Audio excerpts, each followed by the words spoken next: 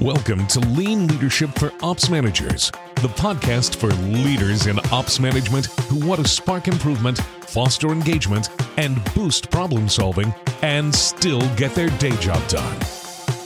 Here's your host, leadership trainer, lean enthusiast, and spy thriller junkie, Jamie V. Parker. Hi, ops executives and leaders. Jamie V. Parker here, and we are continuing our conversation from the last episode on the enemies to effective execution. Now, last episode, we talked about distraction as this enemy, as one of the enemies to effective execution, right? We get distracted from the important strategic priority by all of the things of running the business. And I shared two of the tips that have helped me prevent this distraction. The first is to separate the strategic priority and the run the business, just to separate it in your mind and treat the actions for those differently. I talked about my work with an accountability coach and how at first I would make my, top activities for the week with the activities for the strategic priority all in one big blob with the activities to run the business. And so because of that, they would get lost behind things like client delivery and urgent compliance tasks. But when I separated them out and listed, here are the 3 things I need to do this week to move this one strategic priority forward, I still did the 72 things I needed to do to run the business. And I also would focus on the 3 strategic priority actions. So that was the first thing. And the second thing that I said that I recommended, just something that helps me, is to create routines or to create a cadence of activities that are specifically designed to support the strategic priority. So whether that's a cadence of meetings or a cadence of work time, something that can help support that so that you're not trying to do that ad hoc. You're not trying to squeeze it into the calendar. Instead, you are creating the avenues and demonstrating the priority on your calendar. Right. So that's the last episode. If you missed it, you can head over and listen to it. Remember, you can always go back to processplusresults.com/podcast to find the show notes and the episode. Now, before I talk about another enemy of effective execution, I want to continue this conversation about what sometimes happens for me when I take those 2 steps that I just kind of quickly reviewed. So sometimes, using the example I just shared, I am not able to do the 3 strategic priority actions and all 72 run the business actions. It's still a success though, because by separating them, I now have visibility into the decisions so that I can purposely make them. And it helps to make that visible, and it can also raise problems that you can now choose to solve if you decide that that's worth solving. So I know that sometimes I can't do more. Well, you may not do more. There may be a trade-off. And the reality is that trade-off, the decisions about what's happening versus what's not, that trade-off is still happening when you're distracted, right? You're still only doing the 72 things and not doing the 3 things. It's just that you're neglecting those 3 things. You're neglecting the important strategic priority without it necessarily being a purposeful choice. You just ran out of time, and whatever was left was left. So by now you have this priority in your face. It's visible, right? You've separated it so it's not caught in a blob. And now you get to choose. And that makes it harder to ignore and harder to neglect. You may still choose that, but at least now you know you're choosing it. It's a conscious choice, right? So you might have to instead, if you don't want to neglect it, you might have to let something off of your 72 run the business list, right? Like something that's the 72 things you need to do to run the business, you might have to let 1 or 2 of those go. Or you might have to solve the problem of how to get it done also. So I've recently had experience with this personally, on an internal project for my work. And, so I have this activity it's one of the 72, right? It's one of the 72. And I wanted to get it done. But I didn't want to get it done at the expense of the strategic priority, right? Like if I have to choose between number 72 and the strategic priority, I'm choosing the strategic priority. But my preference would be to get it done also, right? Now, what happened in this scenario is I ultimately had to choose to let it go and then have someone on my team do an alternative instead. Now, I'm glad I did it because I'm glad I didn't do 72 instead of the strategic priority, but I don't love the alternative, right? Like this, the choice that we ended up having to go with alternative, it's not my, best work, highest self, exactly where I'd want to be with it, right? But surprise, it happened again, right? And in fact, in a matter of a few months, it happened 3 different times. So now I have this problem. This has raised a problem that I need to solve. And one way of solving it is to stop the activity altogether. That is one option that is on the table. Now, I don't know if I want to do that. I haven't decided that I want to do that, but it's there as an option. Another option is that I can now do structured problem solving to define the problem, understand the current state, and solve the problem so that I can do both, so that I can do my strategic priority and do this, number 72, right? And I'm bringing all this up because I want us to be real together. And what we talked about on the last episode is not going to magically fix bandwidth and execution obstacles, right? You're not going to say, oh, well, I separated it out. So now I have this so now I can focus. It's not getting lost in distraction. And maybe I created some routine. So maybe it's an hour a week. I now have an hour a week dedicated to this strategic priority, or I have 20 minutes every day or whatever it might be, right? So I've created this cadence. So I have some time, but we also know that it's not just going to magically fix everything. You still have the 72 things, right? And so I wanted to be real. I didn't want to gloss over that and act like, well, it's no big deal, right? Oh, well, you just figure it out. What this will help you do, though, is it is going to help you focus, and it will help make problems more visible and clear so that you can be more purposeful in your decisions. And you can have more awareness and you can make decisions consciously rather than just letting time run out and whatever you got to, and what you didn't, you did. So this is going to help. And it will also help to make problems more visible, not to create the problems, but to make the problems that are already there more visible. All right. So I just want to share that. Let's be real. You're still going to have problems, but now you can see the problems and you can be more purposeful about the choices you make. All right. So with that follow-up done, I want to continue to talk about enemies to effective execution. And one enemy to effective execution is distraction. That's what we just talked about. That's what we talked about on the last episode. Another enemy to effective execution is complexity. Yes, this is a repeated challenge I've observed in the last 6 months with clients, colleagues, friends, and sometimes with myself too. All right, so let's say that you have defined your strategic priority. We're going to use a quality example I mentioned in the last episode. Your quality performance is having a ripple effect. Not only are customers getting bad quality, but it's multiplying defects due to interrupted WIP, work in progress. The rework is killing your productivity. You can't get flow going. Maybe internal sales teams, external customers are losing confidence that you can deliver, which of course results in buffered lead time requests, creating more pressure that then amplifies the performance gaps. It's a vicious cycle. Been there before? All right. So yes, you need to improve on quite a few things, right? You want to work on your productivity and you want to work on your workflow and you want to have standard work and you want to have improvement, blah, blah, blah, right? But you have now identified that quality is the strategic priority. This is the key that opens the opportunity on everything else. You have to stabilize this. Now, down the road, I don't know if it's going to be 1 month or 3 months or 6 months. Down the road, you get this quality stabilized, you get things working, you can change the strategic priority and you can kind of switch to the focus to have focus on something else while you just maintain the quality. But right now, got to work on quality, right? So you know this. You know that quality is your strategic priority. And you are going to keep a focus on quality and not allow the other things to distract you from taking forward action on quality every day. Awesome. So it's time to take action. And the specific action isn't relevant. Like, I'm not actually trying to solve this quality problem with you on this podcast, right? Maybe you're tracking data to learn more. Maybe you're sharing defect communication in tiered meetings. Maybe you're doing structured problem solving every day toward your top defect type. Maybe you're creating good and bad samples and standard work documentation to retrain team members, right? Like, the what isn't important. And, like getting to this root cause, like, I'm not talking about this from a problem solving perspective. What I've observed, and the reason I'm bringing this up is I've observed ops managers who have struggled with effective execution. And one of those reasons is complexity. In whatever action example above, right? Like whatever we just talked about, pick one, right? So they build complexity into the activity. Complexity makes it hard for people to follow through.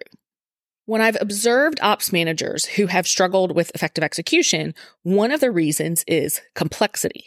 In whatever action example from above, right? Like pick one. They build complexity into the activity. And complexity makes it hard for people to follow through. If you want people to do something, whether that's you want yourself to do something, or you want your team to do something, right? Like if you collectively as a team, we all want to do something, then make it simple. Don't include unnecessary steps or non-critical information. Make things accessible and simple. I worked with an ops manager once who was working with a quality issue, kind of like the one that we use in this example. And one of the obstacles identified very early on is that they didn't really know what the quality problems were. Like we're having tons of defects and like we have it at a super high level, but we actually don't really understand the current state. And the manager and the assistant manager identified this as a critical step they needed to take that week, like this week. When I say, what's, the one thing or the three things or whatever that you need to do? What's the one next step for this strategic priority?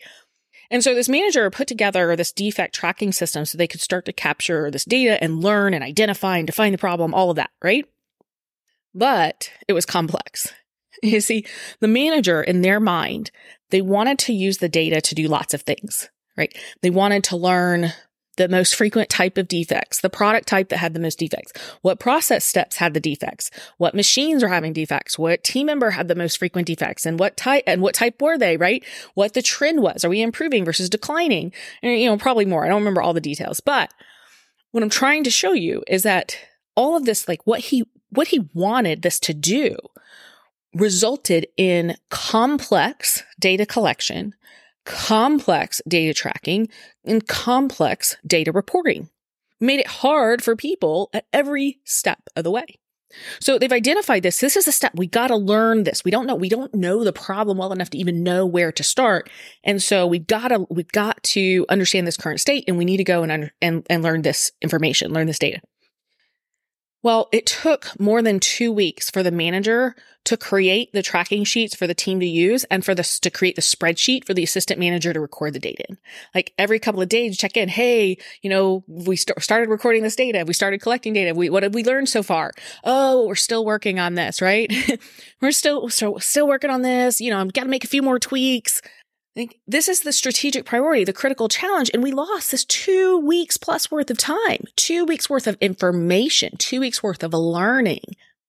And at that point in time, the manager didn't need to know all of that. It didn't need that system to do all of those things. So what ended up happening is about midway through the third week, someone else on the team stepped in and created a simple manual hash mark tracking system, like hash mark, hash mark, hash mark. It was super simple for the team to use. They started learning quickly. And from there, they could start to understand the problem, narrow the problem, and start going after something tactically, right? Like, here's what we're going after. Complexity is an enemy to action and therefore an enemy to execution. Complexity prevents people from taking consistent action. And on the flip side, simplicity encourages action and execution. I want to give you a simplicity example that I am fascinated by. I'm supporting one of my clients on a new product, kind of startup type of thing, and process and systems aren't in place, right? Because they're learning how to make this product. And this, they have processes and systems for different products in different plants, but this is a different product. It's produced differently. And what it means is that the team that's involved, they are doing lots of processes, right? They are defining tons of them. They're learning, right? So every week they're either experimenting or learning through customer orders. They're refining, they're documenting, just new process. And it's not just like the processes from like a flow, step 1, 2, 3, but the artifacts, the checklists, the forms, the Kanban cards, the process check sheets, like all the artifacts. And some things don't take very well, right? Let's be real. Some things don't take very well. Maybe they get started and then they fall off. I've watched, it's like, why? Okay, this is hard to use. Something about this is complex and difficult to use. What is it? And I'm trying to watch to see that, where just some of this stuff, execution doesn't stick. Now, there is one process that I have watched that from day 4 has worked consistently across people for months. And it's fascinating to me. And the process itself is not, I'm going to walk you through it a little bit, not because the process is important, but just to get a gauge of what I'm talking about here, and this is a simple, super simple parts replenishment process for small parts. And the team already had this 2-bin Kanban system, right? In other plants where all the team members used to work, there was a water spider replenishment system. So they didn't have to used to think about it. They just used the 2-bin system that was already in place. And so when they moved this operation from the corner of one building into its own separate building, the 2-bin Kanban came over, but there wasn't a water spider system, right? Or a team to support it. None of that existed anymore. So the part of the process came over, the artifacts came over, but like the rest of the process didn't come over. So what do you think happened? Well, one of the small parts ran out. Both bins were empty. Production got shut down. The parts had to be ordered, had to wait for the parts. It was only a day, but you see what I'm talking about, right? Like, okay, cool. So this led to the leaders using their 8-step problem solving and, really identified that they had a need to do this larger inventory control and replenishment system. Like, oh, this is a different building, is a different product. Like we have to do this not just on this one little thing. We've got to do this across the whole thing. But that's a bigger project, right? And that's going to take more time. They didn't want to run the risk of running out of parts again before that whole system could be, developed and implemented and all that, right? So they put together this simple temporary solution. And it involved a flip chart, right? There's a flip chart on the wall with some columns and rows, handwritten, with a marker, right? A small little staging area. And I mean, I'm small, like 12 inches by 12 inches kind of thing, for ordered and not yet ordered bins. And they're labeled, right? They have little labels that says ordered and label that says not yet ordered. And when I say labels, I mean, it's masking tape with words handwritten on it, right? And there's there's standard work was written. So, standard work with here's step 1, 2, 3, 4. And it's simple. It's very simple and it's visual. And day 1, we taught it. We had our first empty bin go through the process. We didn't have I don't think we had another empty bin. We may have, but on day 4, we did a walkthrough and we saw that the process was broken. And so we retaught the team the process and clarified a misunderstanding. And it has worked consistently for months since then. In fact, the other day, the flip chart page was filled, like the last row was used. And the manufacturing team brought it in and he was looking for another flip chart page so that he could make a new sheet. So not only was it working, but this frontline team member was able to keep it going when this artifact was like now complete. We need another. Every time I walk by that and I see the process executed exactly as it was first documented on the standard worksheet, like I smile, I shake my head and I say out loud, I am so fascinated because I don't know if I've ever seen something work that smoothly, that quickly, that consistently and sustained, right? Like so simply sustained. It doesn't take any effort or energy to sustain it. It's crazy. It's wild. Now, I'm sure there are several contributing factors, but one of these is definitely that it is simple. It is simple for the team to do. It is simple for the manufacturing team who's using it. It's simple for the management team who orders and does the replenishment. Like it is simple. Bottom line, complexity is an enemy to effective execution. I want you to create more awareness for yourself as you continue to execute on your strategic priority. Ask yourself if you're adding complexity or if you're creating simplicity. Ask other people what they see. Make sure that you're not falling into the complexity trap. I know that I can fall into this trap myself, and I usually don't see it when I'm like on the fall down. It's usually only after I've fallen, right? Like I'm down at the bottom of the pit. Or it's after the execution fails and someone kind of points out to me, well, that was kind of complex. Why'd you make it so hard? I want you to really take a look at complexity and ask yourself and evaluate for yourself, how does complexity fit into this execution gap? It might not be the issue on any one particular execution gap, but it does sometimes happen. So that awareness is going to be great for you. And be interested in hearing if you realize that complexity is the culprit for any of your execution gaps. All right. So you can find all of our podcasts and show notes in this series on execution at our website, processplusresults.com/podcast. If you haven't already, head back and listen to episode 114. We covered the first enemy to effective execution, distraction. And today we talked about the second enemy to effective execution, complexity. You can join us on our continued conversation in our next episode. So stay tuned, and we'll see you then.